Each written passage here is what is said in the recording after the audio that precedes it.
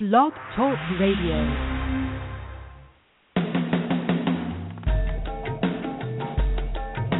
Hello and welcome to today's Saja webcast, your chance to interact with fascinating speakers from across the country and around the world. Please stay tuned for our next session.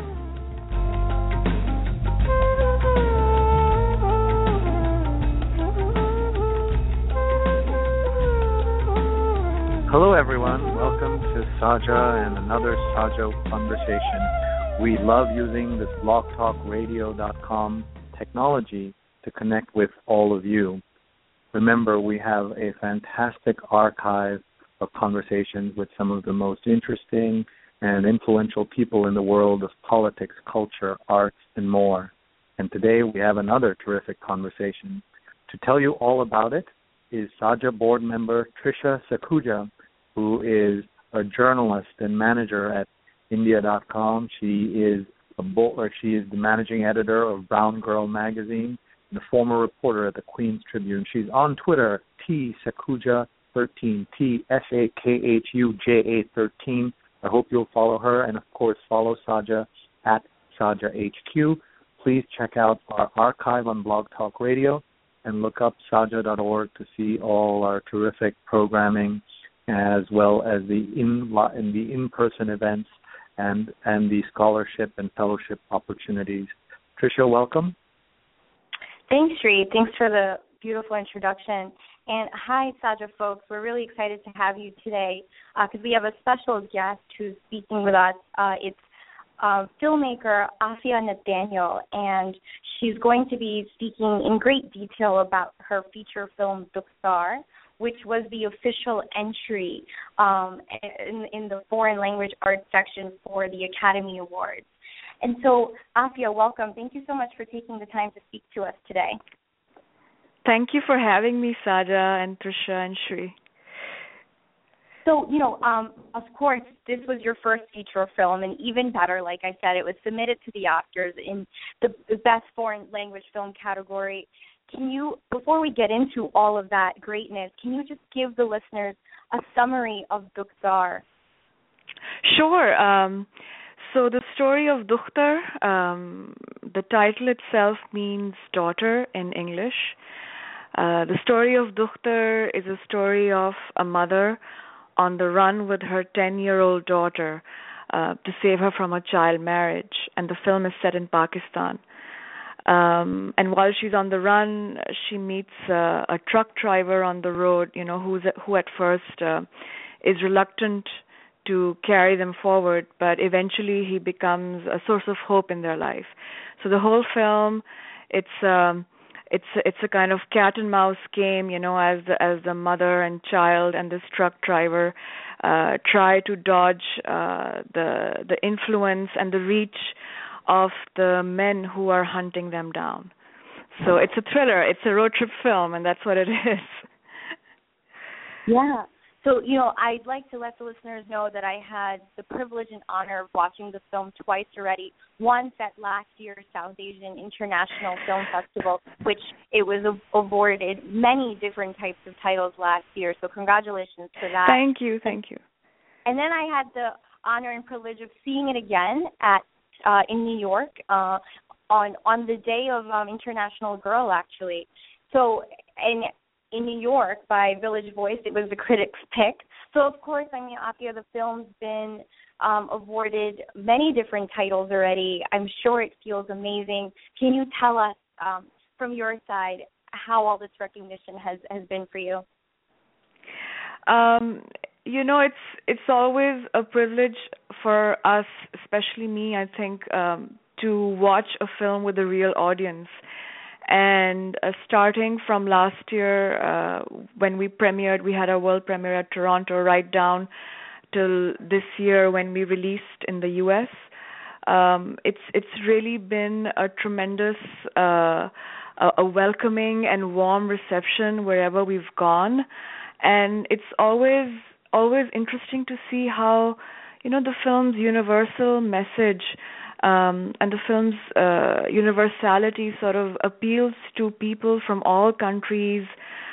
We've now played in more than 20 countries since last year, And that's the one thing that always stands out for people, is how they connect so viscerally with the story and with Pakistan, because they've never really seen a film like this come out from Pakistan, especially in the art house and foreign language genre, So that's always fun to see that, Yeah, of course. And the fact that it was your first feature film, I mean, that makes it even better. So I would love to start talking about the process of the film and what made you and write it, and then, of course, direct it. So the seed for the film is inspired by a true story I heard many, many years ago.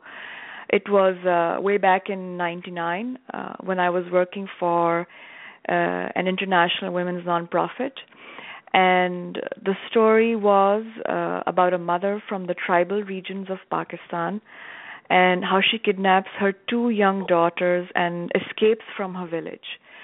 And so, that image kind of stayed with me. It stuck in my mind. I couldn't let go of it. And this power and the courage of this woman, what would propel her to do this sudden thing, what would her life be like on the road? Those were the questions that sort of stayed with me and made me write a feature film. And I was a student at that time when I started writing this film, and it was a pretty organic way to write it, because I was away from Pakistan. I was very nostalgic, and I was very determined to not let this kind of a story be sort of buried, because often in our culture, when we hear stories of courage for and about women,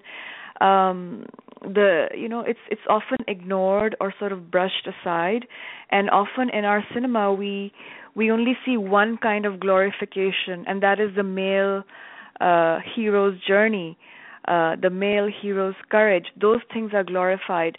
So I wanted to tell a different kind of story, and so it was very organic. I didn't consciously think that, this is a woman's story.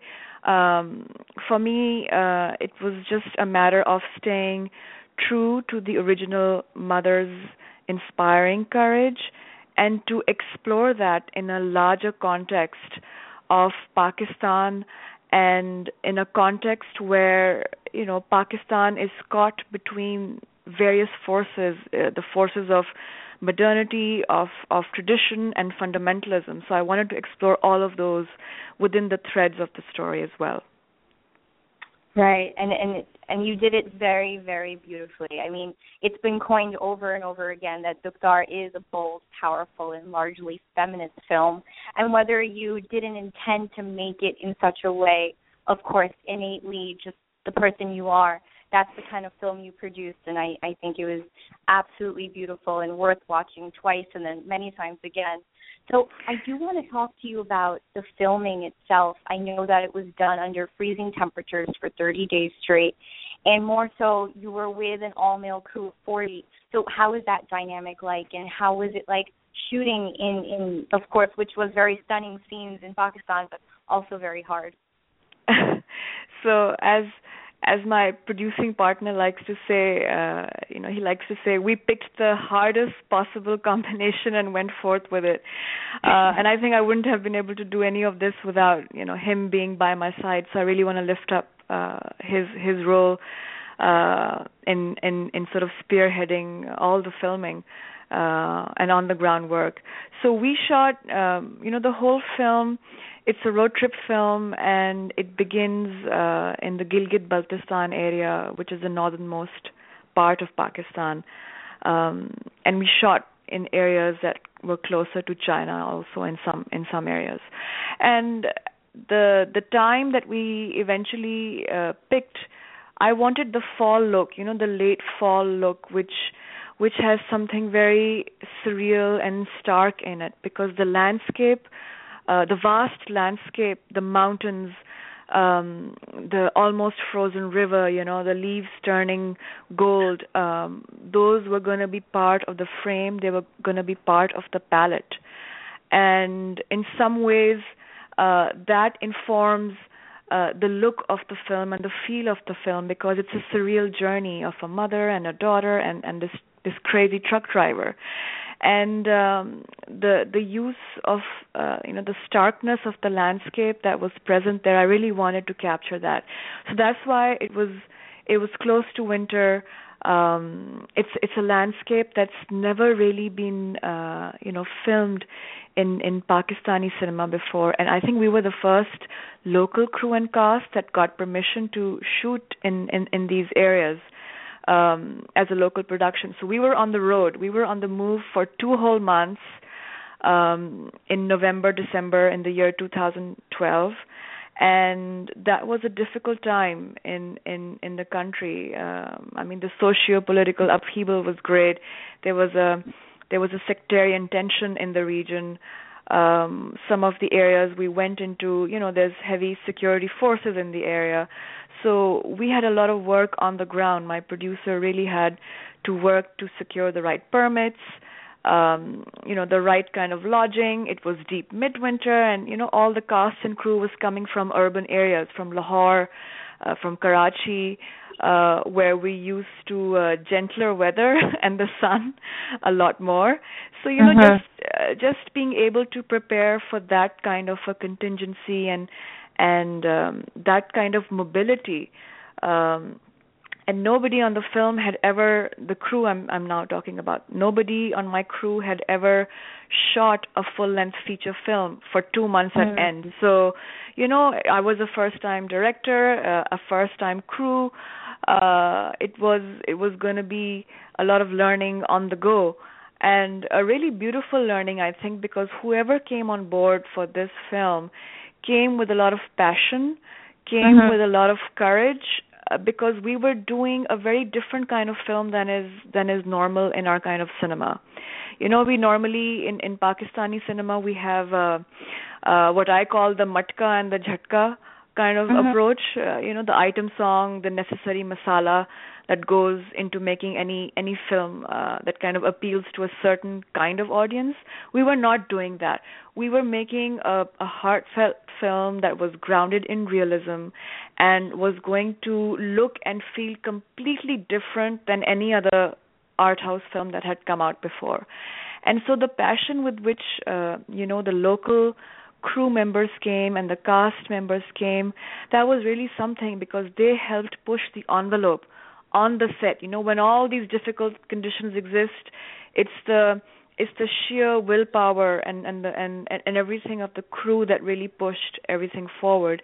So I'm very grateful to have had their support. I mean, the actors are tremendous, and everybody in that team is tremendous. So I really thank them and all the communities in these remote areas that helped us, because it took more than a village really to make this film. So I'm truly grateful to all of them as a team.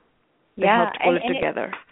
And it shows. I mean, it shows in the film that the actors, and you can just tell from the shots that were shown that, I mean, it was hard to be there. It must have been very difficult to shoot in those kinds of conditions. But I think you and the crew definitely prevailed, so there's a lot to be proud of here.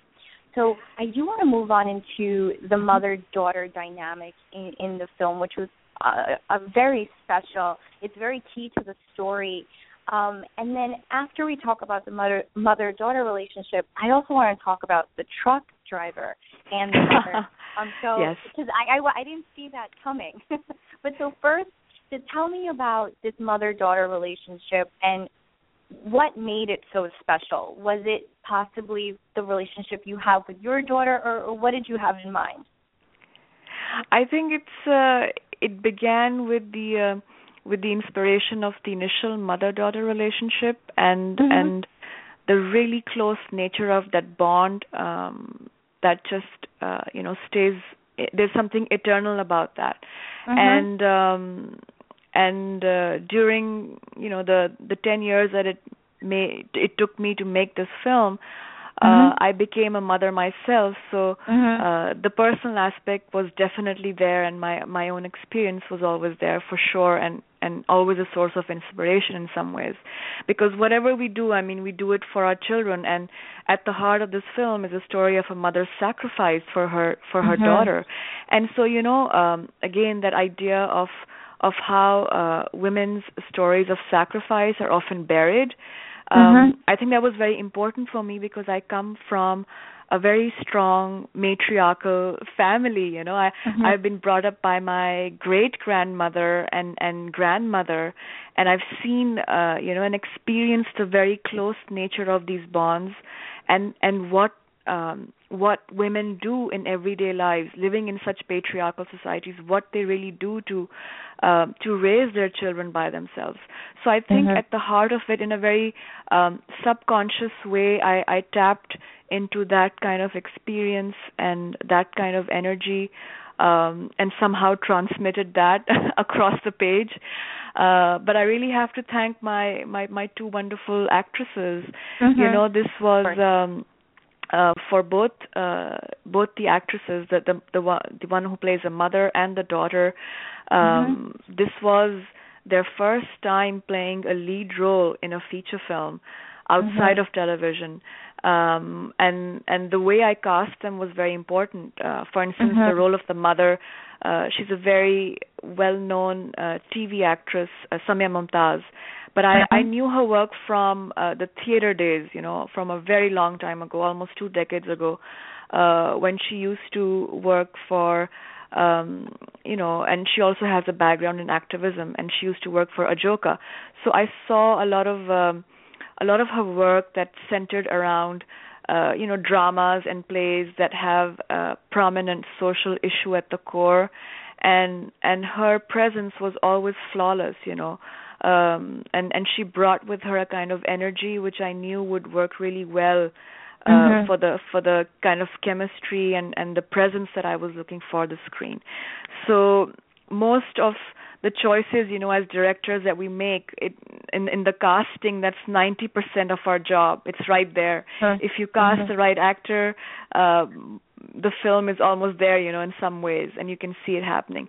So once I had cast Samia, I went about looking for who would play the daughter, because in the Pakistani industry, just to put it in context, we don't really have a thriving cinema industry. We don't really have a thriving way of finding out, actors, especially child actors. There's no real casting agencies for films. So, the director really has to go and sort of do and to sort of scout on their own. And for this child's role, it was really important to find what I was looking for was a kind of innocence that was also I was looking for a 10-year-old who was on the cusp of puberty, and yet she still had this innocence. And that's a very a difficult mix to find, from the kind of girls that I was auditioning. That was a very difficult thing to lock down, because I was looking at a lot of auditions and girls who were coming in from the advertising and the commercial sector, and they were primed to behave in a certain way in front of the camera, which was just not going to work.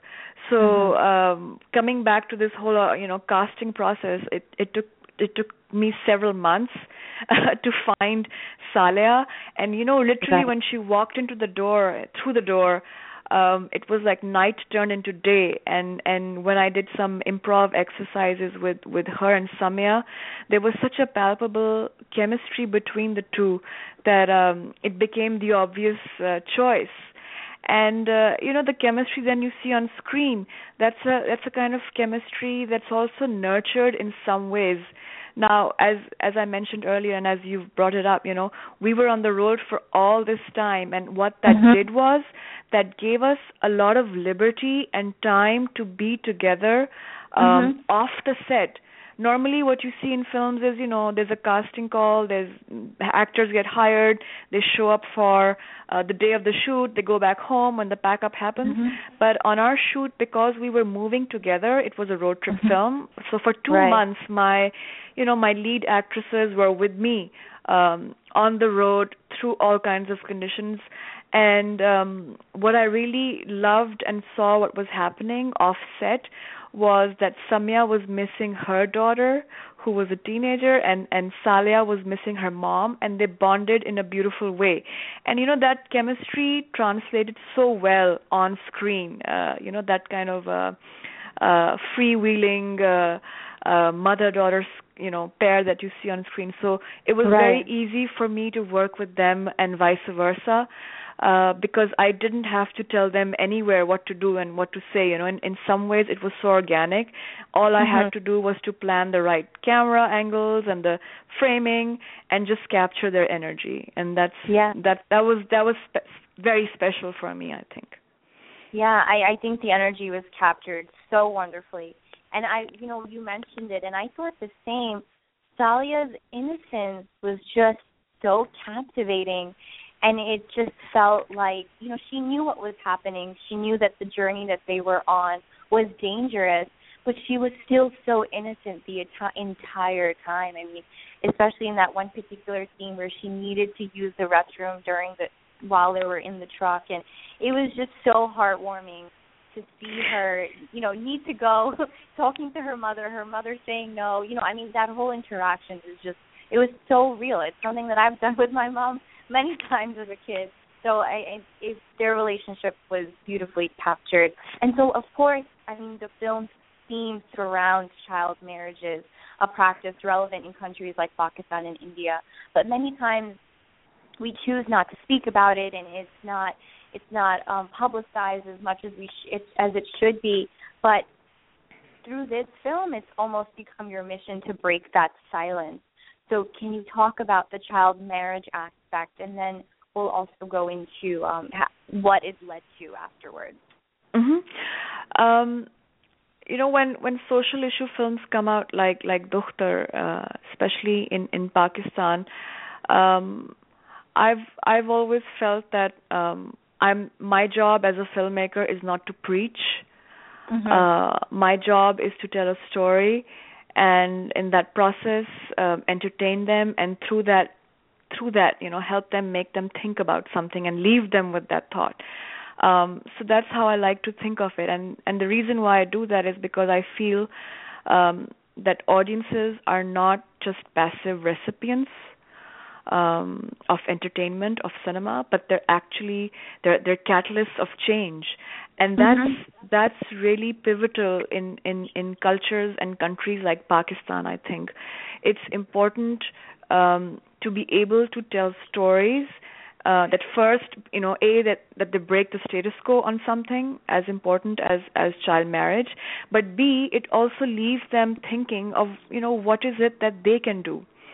And that's far more important, So what we did with this film is, and this was very encouraging for us to see, is I always knew that the film had an audience in Pakistan, even when financiers thought otherwise, because in Pakistan we have a very thriving television industry that breaks a lot of in fact picks up a lot of socially taboo issues.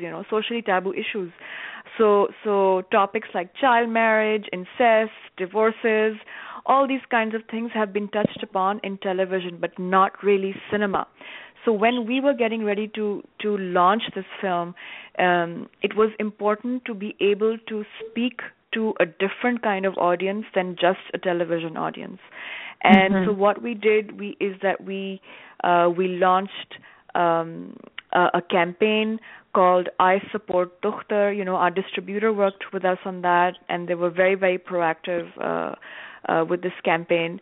Is certain celebrities, around from Pakistan, they got up and they spoke about this issue. They tweeted about it. It sort of it started sort of softening up in some ways the issue itself, and to make people receptive to talking about it. And so when the film came out, the film also had, as part of its pre-release, there was an inbuilt message for change. We launched a couple of music videos. There was one very popular video, a music video, a qawwali, that we launched before the film, which is called Ya Rahem Maula Maula. And that spoke that was from the point of view of the mother. And so already, we laid the groundwork in some ways, a mother's prayer. It was a very powerful call. It was a very powerful prayer. And the Qawwali, the genre of Qawwali, it's usually from a male perspective, but this was one of those rare instances where the Qawwali is from a mother's perspective. And people really responded to that, that message and that call and that prayer.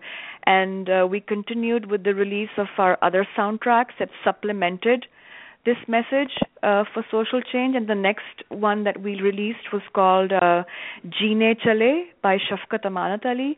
And, that soundtrack had a very an upbeat and message of hope. And that became part of the film's core message too. So by the time the film actually released, we had set the ground for a kind of call to action in some ways for the audience, very subliminally. And that's important. Right. And I think it worked on various levels for different kinds of audiences, because they went away. We ran for 4 weeks straight in our local cinemas, which is a huge accomplishment for a story and film like this, especially by a female director. And what that told us, what that validated, was that there's really a hunger for change. There is a real hunger from new kinds of audiences for these kinds of films, and they all came to the cinema, and that was really uplifting for us. Right. No, and it's so true. I mean, time and time again, you prove that you've broken many barriers through this film, casting a female protagonist, you yourself being a female film director, and then more so, you were able to help establish a new piece of legislation in Pakistan that has raised the age of minimum of child marriage from 16 to 18. Can you talk about that process and how involved were you and what that means? I don't think I did that by myself at all. I think there's already a very, a powerful civil society movement in the country that's been working on these issues. And what we saw was that once the film was released, it lent voice to a somewhat silent issue in a more visible way, in a more tangible way. And one of the states, the provinces in Pakistan, the Sindh province, they were able to pass a new piece of legislation that raised the minimum age to 18. It used to be 16, and that was a huge milestone for the country, I think, because and I'm not saying it's because of the film, but it was really part of the larger consciousness that existed. It was tap into that, and what's really important is that the Sindh province has the highest rate of child marriages in Pakistan. It's a staggering 33%. That's 1 in every 3. And for a piece of legislation like that to have happened, and to impose harsher penalties, I think that was a very pivotal moment for all the nonprofits and all the civil society working in this area, because it took a long time for that to kick through. And what that has done is, it has prompted other provinces, the Punjab province, the KPK and the Balochistan. There's movements there as well to change legislation and to make it tougher. In fact, in Punjab is also the south of Punjab. There's a lot of child marriages that take place. So there's been a movement, a very powerful movement in Punjab itself as well, where the penalties are now harsher, and in fact the clerics that officiate these marriages are now held accountable in a much more tangible way than they used to be. So coming back to this issue of child marriage, there's so many other aspects tied into it. It's not just poverty, it's not just illiteracy, it's not just one of those factors. There's a host of other factors, and before these laws became tougher, the clerics could say the vows or could officiate the marriage without looking at the national ID cards. Now it's become necessary for them to look at the national ID cards and to determine whether the parties are of legal age or not. And I mean, just the idea of a girl being registered for a national ID card, that's been a difficult one to push. Very often in smaller villages, the girls don't have ID cards, so nobody knows what their age is. And so nobody knows whether it was a child marriage or not, So now, because the penalties are a lot harsher, and the clerics are in some way accountable, there is some that has pushed people to think of it differently, and that's a big step. I think any change that needs to happen on the ground requires some kind of a consciousness and kind of a will to exist, before it can happen. And I think that's a step in the right direction. There's still a big gap. There's still a big gap between the laws that exist on paper and what's happening in practice. But I think it's precisely because that the status quo and the silence on this issue is broken and become a bigger media issue, that people are paying attention to it in a more tangible way. Yeah, of course. And I just want to read off a really quick quote that really resonates with everything that you're saying today. And this quote is in the review written by Priya Arora, and our listeners can find the review on India.com under the Arts and Culture section. But the quote states, "At a time when many forms of social activism are becoming mainstream, Dukhtar comes as a sigh of relief for audiences. It is forceful but quiet and impactful but respectful. It leaves viewers with a deep sense of connection to the story instead of coming off as a call to action." And I think that's exactly what you were able to do. In a very quiet, subtle way, you were able to make a resounding a movement, and I think that's beautiful. So we didn't get to talk about this earlier, and I do want to go back on a little lighter note. Was the interesting connection between the truck driver Sohail and the mother Allah Rakhi? What did you see when you were creating that kind of a connection, and if you can kind of elaborate on what that really was? Because I was intrigued to see it. When writers do strange things when they write. So when I was writing this story, somehow the truck driver wrote himself into the script. I really cannot say at what point he consciously decided to come inside, but he did. He just inserted himself in a way that was so organic that I was I just found myself writing him, and the story that it became was not just about the mother and daughter, but about them. And the reason I think that it works so well is that the film exists in between different genres, and the film is exploring an overall theme from a woman's perspective of what is this search for freedom and what is this search for dignity and love in a time when modernity and tradition and fundamentalism have all come to a head together, And so when the film was navigating itself through being a road trip film, a thriller, and then this love story, I think it was important because it does inform Allah Rakhi's overall search for a new life. What is that idea of hope? What is this new life that could be but isn't? This was going to be, I hate to use the word device, but he is one of those characters that exist because of that strong will for a new life, and that's why he willed himself into the film. And it's really funny, when I was casting for this role, who's going to play the truck driver. One of the actors, Mohib Mirza, he approached me when he found out I was going to, I was seeking a truck driver. and he normally plays these very hero kind of roles, a kind of more macho kind of sensibility. And when he read this role, he was immediately interested in it because of a deeply complex male character, the kind of stuff that you don't really see in cinema.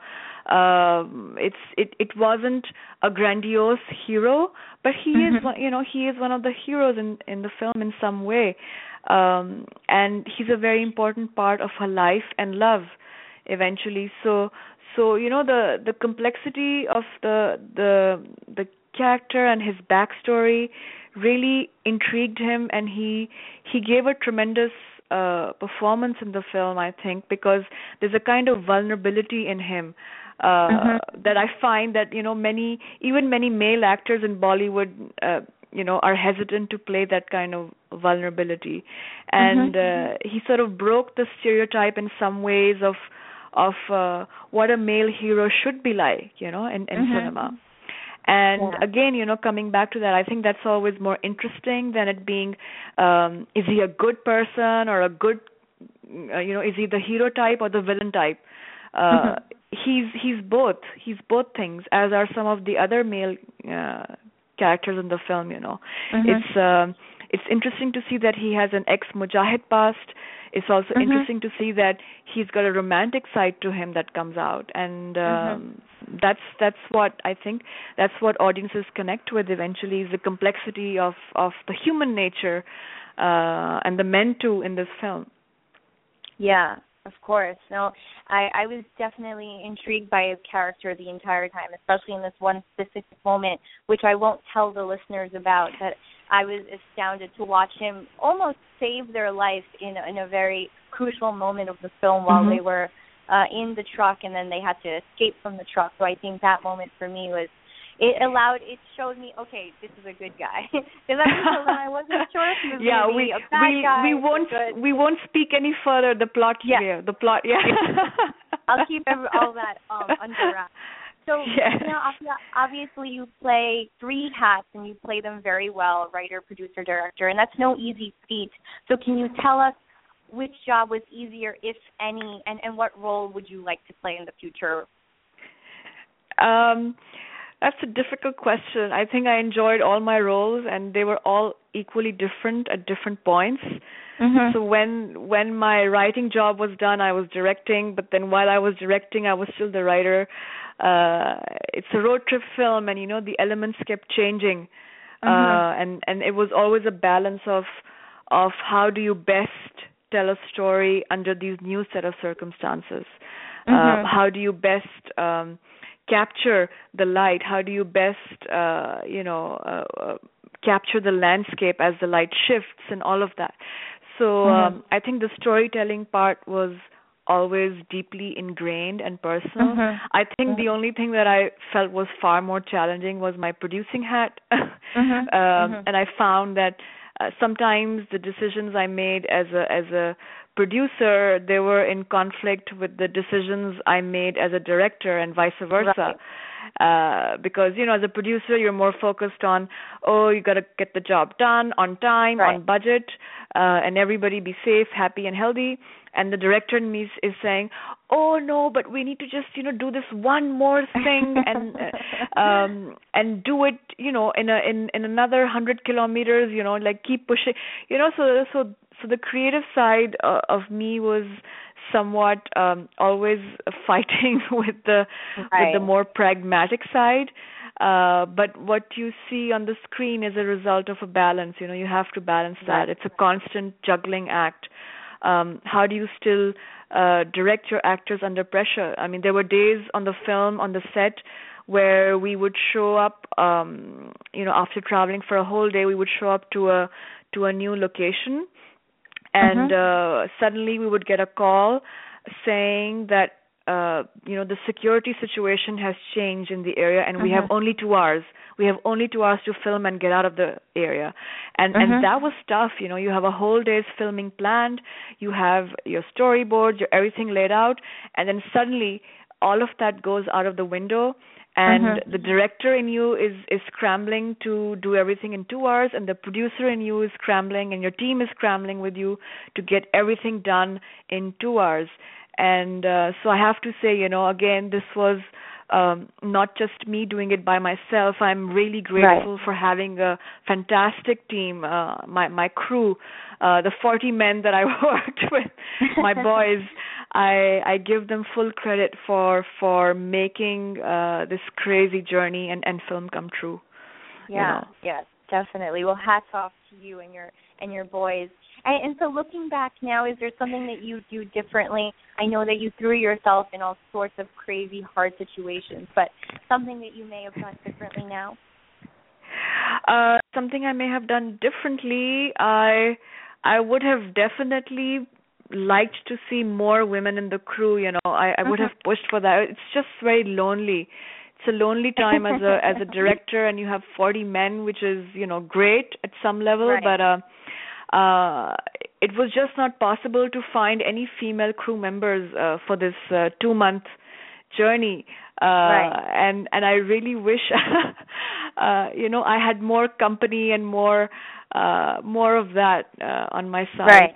But on a more pragmatic side, I think I would definitely want to focus more as a writer director and have somebody else be the producer. It's something, for the first film I did that because it was a necessary thing. But I think I really want to focus more now, at least with my next film, which is pretty epic in proportion as well. I really want to focus on my writing and creative side and not be conflicted wearing my producer's hat at the same time. I think it's great to have that kind of synergy on set where you have a full team that can work with you as the story unfolds. Yeah. Right. And so with just a few minutes left, Afia, I want you to tell the listeners where Dukhtar is headed next. So Dukhtar is headed to various places right now. We just finished our New York theatrical run and our Los Angeles run. In fact, tonight it's our, if people listening in Los Angeles can listen to this, our last day of playing at the Lemley Music Hall today at the 2:30 p.m. and the 7:20 p.m. show. We're also playing in Minneapolis right now, and starting tomorrow we open up in Chicago for a week at the Wilmette Theater. We also open up in Sedona, Arizona, playing at the Mary D. Fisher Theater, and then we're also headed to Canada in Hamilton, in Smithers, in Fresno, California. So for those who are listening and interested, please visit our website at dukhtarthefilm.com, and there you'll be able to get a full sense of where all we're coming and playing in the U.S. and around the world. So of course. So we're still playing in various festivals outside of the U.S. And so on. So we're headed to Egypt, which we're very excited about. So look out for us, Egypt. That's so exciting. And we also have the information listed towards the end of the Saja page on the BTR website, which Afia will share with you so you could share with your fans as well. So Absolutely. Thank you so much for taking out the time to speak to us today. I hope you enjoyed this conversation just as much as I did. And it's just so ironic that I was able to interview you last year for the South Asian International Film Festival, and here I am, I think a year later, almost exactly, for Saja. So our stars are very much aligned, and I hope to build a relationship with you even further, and Saja hopes the same. So we look forward to sharing this link with our Saja members, and we look forward to seeing your next project. It's been a real pleasure, Trisha, and I really want to thank Saja and all its members and Shri again. This is really, it's been a special journey for us all the way from Pakistan and here now in the U.S. So thank you so much for being a part of our crazy journey, and stay tuned for more, So thank you. Yeah, of course. Thanks, Afia. Have a wonderful day. You too. Bye-bye. Okay. Take care. Bye-bye.